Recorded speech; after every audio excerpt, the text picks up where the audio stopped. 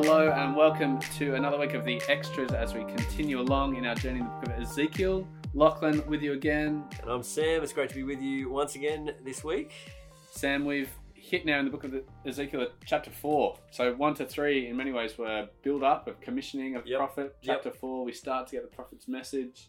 Fill us in. What's Ezekiel up to in chapter 4? Yeah, well it's a very dramatic section, literally so. Ezekiel has to perform a bunch of drama, and it's interesting for one who's commissioned to speak. He doesn't do a lot of speaking, but he does a lot of showing, and he does all these highly symbolic acts to help us understand what God is going to do to the city of Jerusalem. Literally, he has to make a little city of Jerusalem out of clay, perform a bunch of things to. I called it a bit of prophetic warhammer. He has to play with the figurines, and then he has to do a bunch of acting, lying down on his side, all of which has various symbolic meanings to help the people, the audience, understand that Israel and the south, Judah and Jerusalem, are under God's judgment, and God is going to fiercely deal with them because of their sin.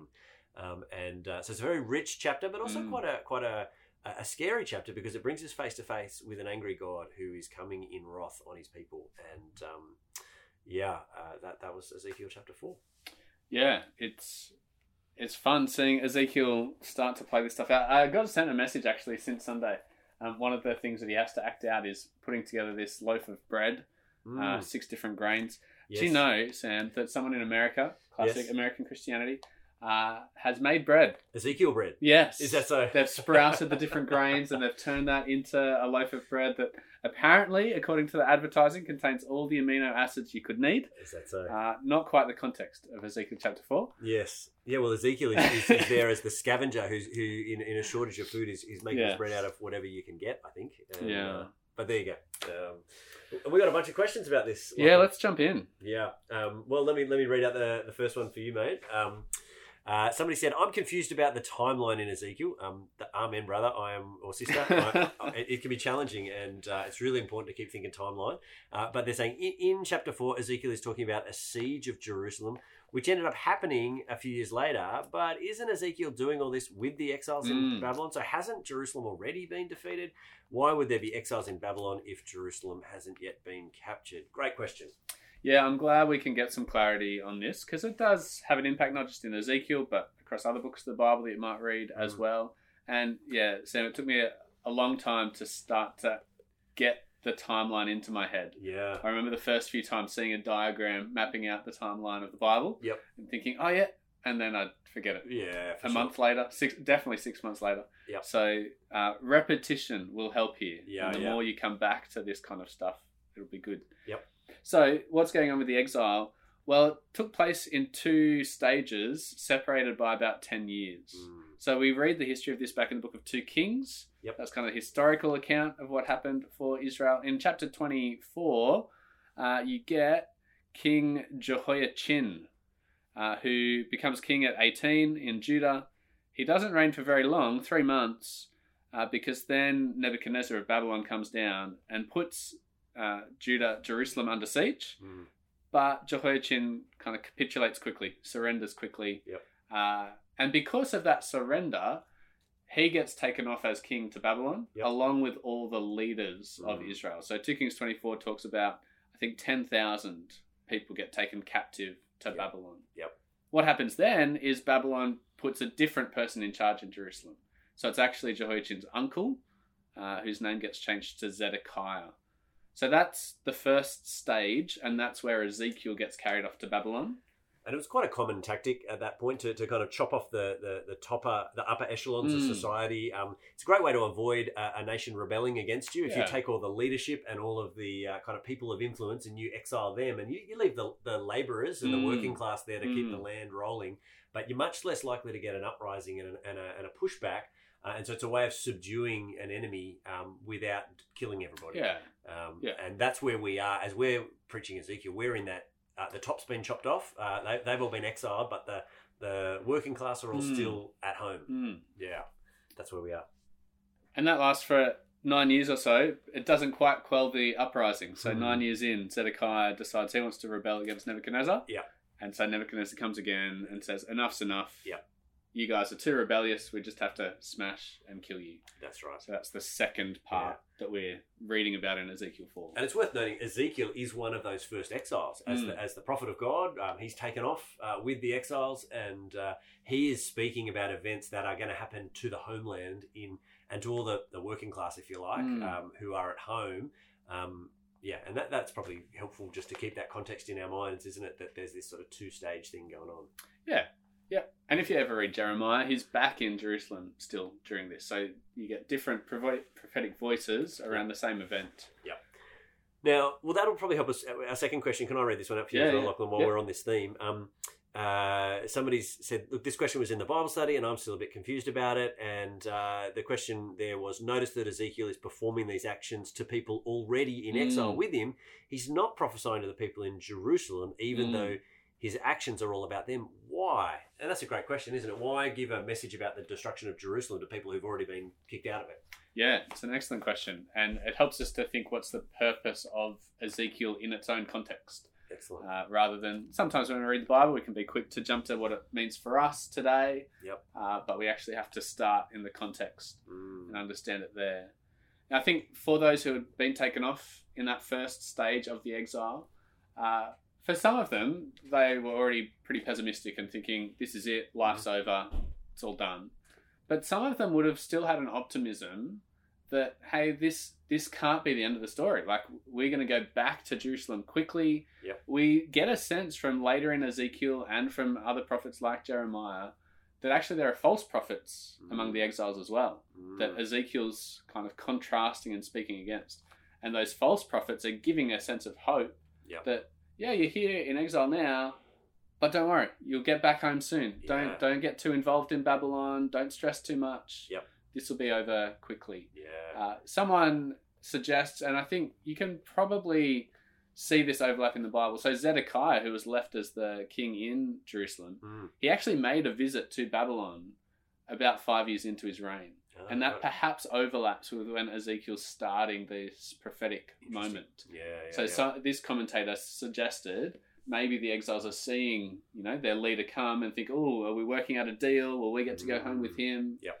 And Ezekiel's really bringing the message, no, this is just getting started. Yeah. Jerusalem is done and dusted. There's no going back. I wonder if there's another element to it as well, which is that as well as the certainty that they're going to go back soon, I think there's also a sense that they think because the south, the city of Jerusalem is where God dwells, we're immune. Like, we've got our lucky charm. God's in our midst. The temple's there. No one will ever breach the gates of Jerusalem. And there's a false confidence that's based on the temple and on the presence of God in the temple. Yeah. And I think that's actually, like, not to spoil the story of what's about to happen, but actually when God's glory departs from the temple, which is going to happen in a few chapters' time. Sorry to spoil that for you. That's I think a little bit of an indicator that don't think that just because the temple's here that you're untouchable and you can sin with impunity. Yeah. And I think that's a big part of. I wonder if that's also in the drama of Ezekiel 4, when he lies on his side for 390 days as Israel and has Israel sin on him. His audience are all Southerners. And they're like, yeah, that's right. Those those Northerners, they're the baddies. Of course, they're under God's judgment. But then the second part of the act is to lie as Judah and be tied up and be under God's judgment. And there's something like, whoa, you're saying Judah, the South's going to fall? I think there's something in that as well. So, yeah, okay. Interesting. Yeah. Look, this leads us into the next question. But you've touched on something there that... so you read Israel there as the north. Yeah, I think that's the two sides of it. So you've got 390 for Israel, which corresponds to the number of years from the schism after Solomon's son Rehoboam with Jeroboam son of Nebat through to the Assyrian exile. There's 390 years there, and I think that's the years of sin that it's talking about there. And then there's a 40 years for Judah, which is, I think, the shock in that passage that there's something bad happening in the drama for Judah. Okay. Yeah. Interesting. Yeah. I think we disagree on that one, Sam, but we don't need to bore the extras listeners with that. It's a trickiness of that term, Israel. I brought this out for the growth group leaders when we did a longer work through of the history, that, the north is tricky because it's called Israel, but then the whole thing's called Israel. Predominantly throughout the book of Ezekiel, Israel refers to the whole kind of as one unit. But we can argue about that later, Sam, and flesh that out. But someone has asked about these days lying on the side. That's one of the moments of drama in Ezekiel 4. Yep. So 390 days plus 40 days, 430 days in total. Yep. That's a long time to be lying on your side. I had someone chatting on Sunday, the bed sores would be real. But someone's asked here, is he literally lying on his side for 24 hours a day? Yeah. 7 days a week, 430 days in a row. Yeah. I don't think it necessarily implies 24 hours a day. It does say you'll do it for 390 days. But in the midst of that, he's to be also doing what happens in verses 9 to 12, which is taking wheat and weighing it out and then cooking his food daily. So I use the imagery of street theatre, that Ezekiel is he's communicating a message and he's using visual communication here. And each day there's a show at the prophet Ezekiel's house. And the first part of the show is he lies down on his side and he stares at the city. And then the next part of the show is he gets out his food and he eats it at different bits through the day. And then he gets out his water. And then, we're going to read chapter 5. He then shaves his head and he burns his hair. There's all these different bits that go on in the street theatre.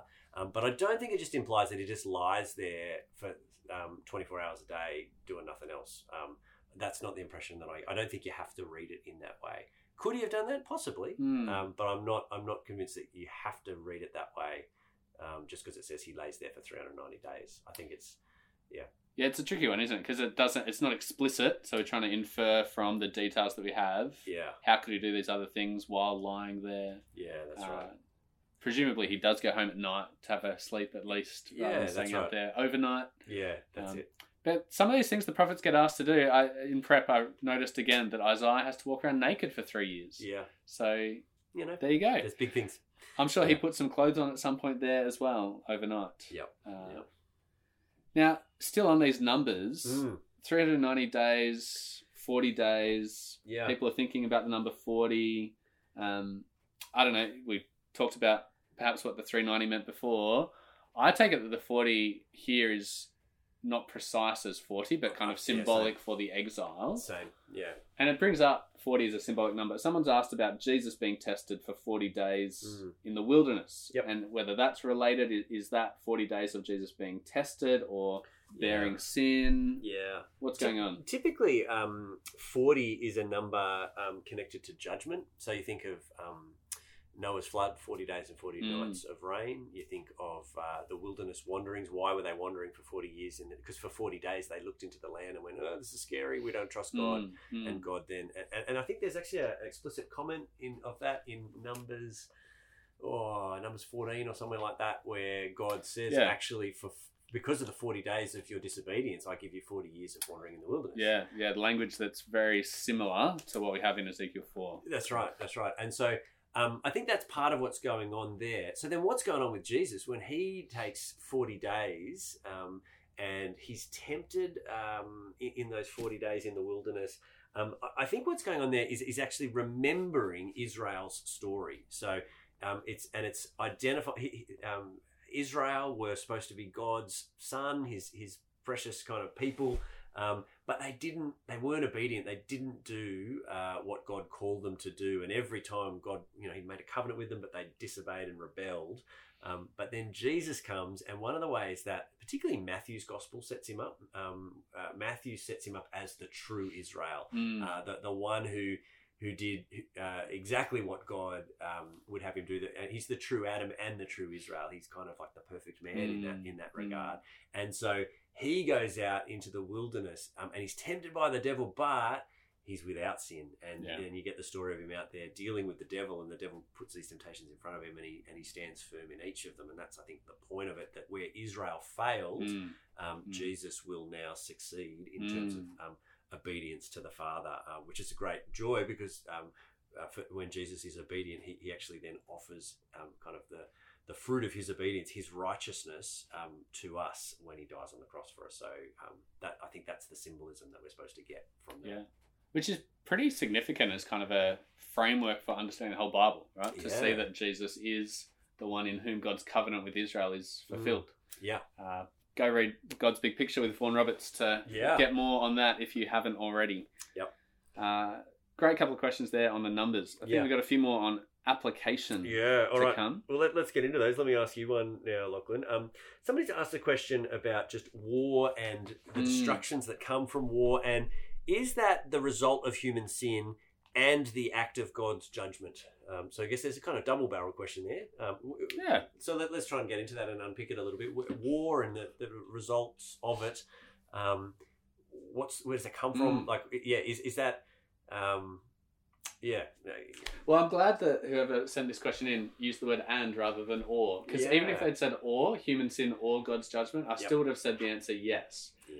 It's both, isn't it? You see that throughout the Bible, and we see that here in Ezekiel. That was one of the points I tried to make strongly on Sunday, is that if we were there watching the siege of Jerusalem, it would horrify us. Like, it's a horrific moment. The Babylonians were ruthless people. And Ezekiel is saying God is the one who's actually besieging Jerusalem through the Babylonians. So God is the judge in that moment, using the Babylonians as his tool. Now, the prophet Isaiah picks that up with really strong language of Babylon as God's tool, and Assyria as well against the north. The book of Habakkuk is probably the best exploration of this, because Habakkuk, this is his concern, right?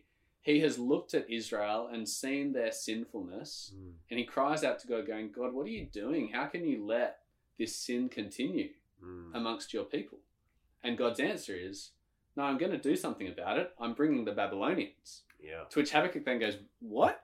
Like, they're even more sinful than Israel. And God's answer in response to that is, yes, they are, and in turn I will judge them, because although they are my tool for judgment, they overstep the bounds of that, and they're prideful about it, and they're more vicious than they need to be. So war, at least in this particular instance in the Bible, is both God's judgment, but also an expression of human sin on both sides. Yes, human sin being judged, but also human sin in carrying out the war. And so the Babylonians will later be judged for their actions. So there's one particular instance. Now, to move from that to war generally across the globe, Russia, Ukraine at the moment, South Sudan, lots of war that is ongoing, quite sadly. I think in the general sense, we say that that is God's judgment. I can't point you to anything in particular that, say, Ukraine has done that God is judging them for. I don't think the Bible invites us to speculate like that. In the same way that we can say for Jerusalem, this is the sin that you're being judged for. But as we've said in the earlier chapters of Ezekiel, we are all rebellious against God as humanity.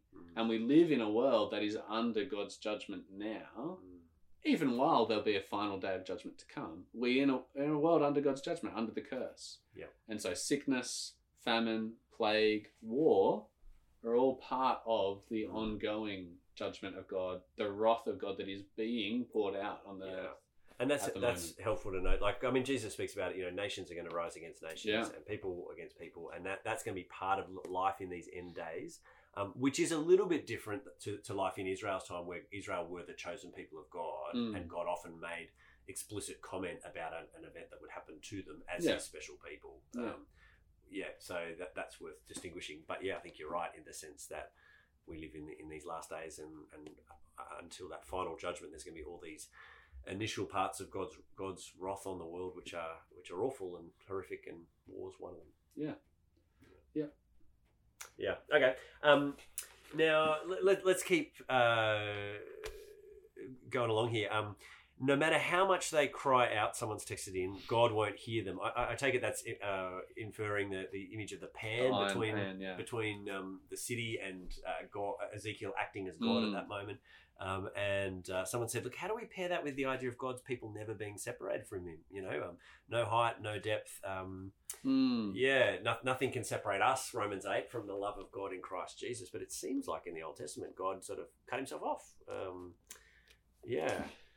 He did. I'm curious to know what your thoughts are on this one as well, Sam, because I think I have some half-formed thoughts and not a fully fleshed, systematic answer on this one. God has been very patient with Israel, and for many long years he's sent them prophet after prophet to whom they haven't listened. We've just been reading Matthew recently, because that's where we're headed after Ezekiel, and you get some of the stories of that.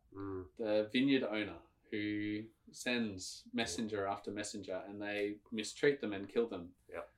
And so God is now dealing in Ezekiel with a people who have had plenty of opportunity to cry out and have not done so. And so this is a point where he goes, enough is enough, the time is done. It does make me think of Hebrews, which we were in recently. And there's a warning there against hardening your heart up to a point where you become like Esau, who, though he cried out with tears, couldn't find that opportunity for repentance. Yep. So I think we can get to a point where we are so hardened and we have exhausted the patience of God. I want to be very careful in saying that, because the whole sweep of the Bible always invites repentance. And even in Ezekiel chapter 3, we've had that call. Yep. God doesn't want the wicked to die. And I think that's where you start to see, like, this chapter 4 comes right after chapter 3. And what was the image in chapter 3? It was a watchman who is warning, and with 4 scenarios. And the last one was, which, you know, where if the watchman warns and people repent, that both will be saved, but both will be spared. But then there's 3 scenarios where, you know, sometimes the watchman does and doesn't warn, and people don't listen, and, you know, people are judged accordingly. So I think in this sense, there is, for those who repent, there is a hearing, they'll be heard. Absolutely. Yeah. But those who are not who won't repent and yet still try and call out to Yahweh, I think that's part of what the pan image is getting at there. And I take it at that point, there's something analogous to, there will be a final day that we will stand before God, at which point God says it's too late to repent at that point. Yeah. And if you know, now is the time for repentance, now is the day of salvation. And a final day is coming when God's patience will be exhausted and Jesus will return and the dead will be raised and all will face the judgment. And that's the point where it's too late, and God will not listen at that point. And I think that's the image that we're meant to get here, that repentance is for now, but there's a point where when the judgment comes, it's too late to repent. And so repent while there is time. Which makes me think of 2 Peter 3, where you get that language that, you know, the reason Jesus hasn't come back is because God is being patient, giving time to repent. Now is the day of salvation. Yeah, I think that's the idea there. And whereas I think on that day when, you know, the books are opened and people are standing before the Lord, it's too late at that point. And I think that's the Iron Curtain image. You know, it's So in the day of the siege, when in Ezekiel's day, when the Babylonians roll in and the armies are actually camping outside, it's too late. The judgment has arrived, and I think there's a stark warning for us to repent while we have the time. Yeah. So if you're listening to this and, you know, this person's asked about assurance, cry out to God. He will hear you. Turn back to him in repentance if you've been in sin, and know that, like the prodigal son coming home, he will welcome you. Absolutely. If you leave your sin behind and come back to him in Christ. But don't delay. Don't do that. Do that before it's too late. Yeah. Look, let's press on in... Actually, this next question is an application. It's more of a theological question before we land on a final application one. Yeah. Sam, in your sermon, you landed in Jesus on the cross, and you talked about his wrestle in the Garden of Gethsemane. Because Ezekiel 4 is all about the wrath of God and God's judgment, which Jesus experienced for us. Yeah. How good is that? Yeah. Someone has had a kind of theological question raised by Gethsemane. If Jesus can say, not my will, but yours be done, does Jesus have a different will to the Father? How's that fit with the Trinity? Yeah. Thank you. Lachlan and you and I were discussing this beforehand. And perhaps a simple way to understand it is that Jesus, as a man who has 2 natures, he's both fully God and fully human, and that's the doctrine, we call that doctrine the incarnation, that God became flesh, and as such, he actually has 2 wills in that sense. There's God the Son, who is kind of pre-existing, existed with God the Father from all eternity. But there's also Jesus the man, who, like you and I, was able to be tempted and was tired and hungry and all the regular bits of being a human being. And in that moment, he wants. So there's a sense in which he has two wills as God and as man, and I think this is an expression of his human will as the true Adam relating to his heavenly Father, just expressing his fear and his the language of Gethsemane is quite. It's quite emotional. Yeah, he's there. He's crying. He's weeping. He's sweating, and he's trembling in the garden because he knows that the plan of God, the plan of God from before the creation of the world, is that tomorrow he will face the wrath of God, and it's not just the torture of crucifixion he's scared of. It's the wrath of God poured out on sinners that is the real terror for him. And so he's scared, and he's expressing that very humanly to God, saying, "I'm scared, but not my will. Please, if I could go some other way, let's do that. But not my will, but yours be done." And so I think that's what's going on there. That in Jesus there are two wills. And I think the Council of Chalcedon in the 5th century were the ones who sort of sorted that doctrinal issue out. Took a while to get it sorted, didn't it? Yeah. But that's I think part of the way to hopefully it's a helpful way of thinking about that. And in terms of that connection with the Trinity, God himself only has one will. So as Christians have reflected since meeting Christ about God in three persons, the Orthodox conclusion has been God's will is part of the one nature of God. So there's one nature and three persons. Will is part of nature, not part of person. That's tricky to get your head around. I can say the words. I don't really understand the meaning, but I'm glad to know that nor do others. In prep for this, I just had a quick skim of a book that I read a couple of years ago and found a quote where Augustine says, "We say that there are three persons so that we don't remain silent." He's like, person isn't really the best word, but what word is, what fits. So God himself has one will. Jesus has two wills, one divine, one human. And what a great example. Like, I think often Jesus' prayers are examples for us. And then he actually submits his human will to the will of God. And that's, something for us to keep doing day by day. All right, last question. I think both of us throughout Ezekiel so far have been calling people to share the warning. If we've heard the warning, we should share that with others. Someone's asked, how do we share this news of coming judgment and the weight of someone's sin? It's not a particularly exciting thing to talk about. No, but it's a really important thing to talk about. And just keeping that watchman image, in the back of our head. It's an important thing when there's danger on the horizon to sound the warning. So it's worth thinking through. It's tricky because the answer could be different in a few different contexts. For some listening here, I suspect you are growth group leaders or youth group leaders or kids ministry leaders, and so you'll actually have formal contexts where in your teaching role you'll actually have an opportunity to speak about the wrath of God. And it's really important in those, if you have one of those roles and you are a teacher of God's word, that you don't soften down and back down on those moments. So part of it is having the courage even when we have formal opportunities. But I suspect the question is more about how do I talk to my friends? We're chatting. I think the answer there is to begin with your story.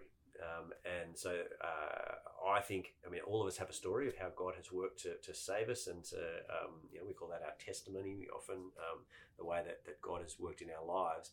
I want to make sure that as I'm telling my story, that I'm talking about the most central thing that God has done for me. I don't just want to talk about God being my sort of friend, although I do. I don't just want to talk about God helping me when I'm feeling sad, although I do. I don't just want to talk to him about, giving me the best advice for being a parent, although that's true. I want to talk about him at the central thing of what he's done, which is he saved me from my sins. And so I tell the story of, my conversion, which was, all around Ephesians chapter 2, where I, for the first time, heard that I had a problem with God, and the problem was me, that I was under the wrath of God. And I share that in my testimony, and then I share about how, and then the preacher went on to talk about how God so loved me that by grace he made me alive and forgave my sins and seated me in heaven with Jesus. But I talk about, I use that line, there's a problem between me and God, and the problem is me. which often I find people will ask a question about. They say, "What do you mean, Sam, that there's a problem between you and God?" And that's for me an open door to talk about both the reality of me as a sinner, but more importantly, the reality of God as the judge, and to speak about the wrath of God in that context. So I find putting that into my story and not being scared to talk about the fact that I trust Jesus because he saves me from the wrath of God in my testimony. So I try and make sure that I'm bold enough to share that bit of my story. Yeah, it's good. It's good. Look, I love this question, and I'm glad that people don't find it exciting to talk about God's judgment. I think, again, a couple of weeks ago, we were both reflecting on that God himself is not gleeful about judgment. Yep. He says in Ezekiel, it doesn't delight him. Yep. But it is something we need to talk about. Yeah. I think of the doctor who has a bad diagnosis to share. If your doctor goes, no, I don't want to talk about that. Yeah. I mean, that's nice for the doctor, but for you who's sick... You need to know. You need to know. You need to know. And so we want doctors who are honest with us, and we want to be honest with our friends and family. Yep. I might suggest that, now, this might seem scary to you and too bold, but I want to suggest the bold option. You could chat to your friends this week, next week, and say, hey, we've been learning something at church recently, and I think I need to tell you about it. Can I just talk to you about what we've been studying in the Bible? Yeah.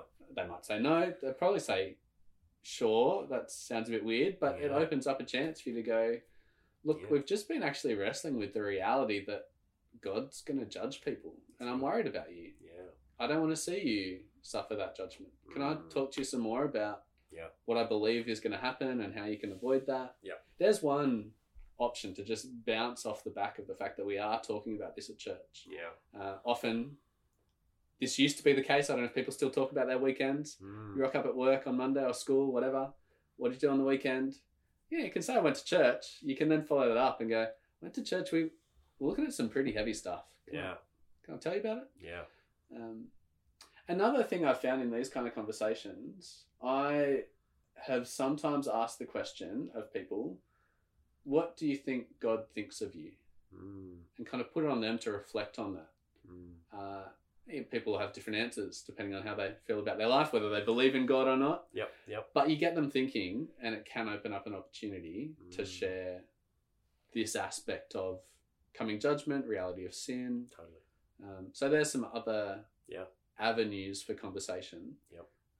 But don't go out there with an excitement, with a billboard going, hey, I'm so happy that you're all going to hell. We're not. No. We're not happy about that. No. You may go out with a billboard, but not happily. Yeah. Sorry, Sam, I feel like I'm going on in this question, but the former mission pastor in me loves talking and thinking and encouraging people in these conversations. One of the other places this has come up for me, often in the past, has been when people are trying to figure out why I want to talk to them about Jesus at all. Because some people don't want to talk about that. Yeah. And sometimes I can come across as always coming back to it.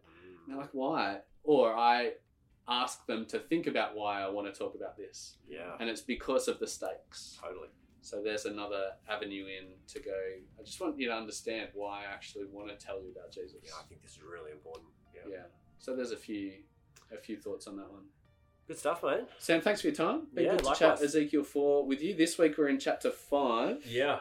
You're going to be leading us through chapter 5. Yeah. It gets even more hectic than chapter 4. Well, it's the fifth act of the drama, and it involves a sword and lots of cutting. So, that kind of gives you a hint as to, the image that God has for the destruction of Jerusalem. And there's a terrifying line that I've just been reflecting on, which is that God brings this judgment because his people have actually been more unruly than the nations around. It seems that Israel are not just as bad as everyone else; they're worse. And what an indictment that the people of God are worse than the world around them. And so it's a gloomy chapter. There's a little glimpse of hope, which I hope to share with you on Sunday. We'll see you then.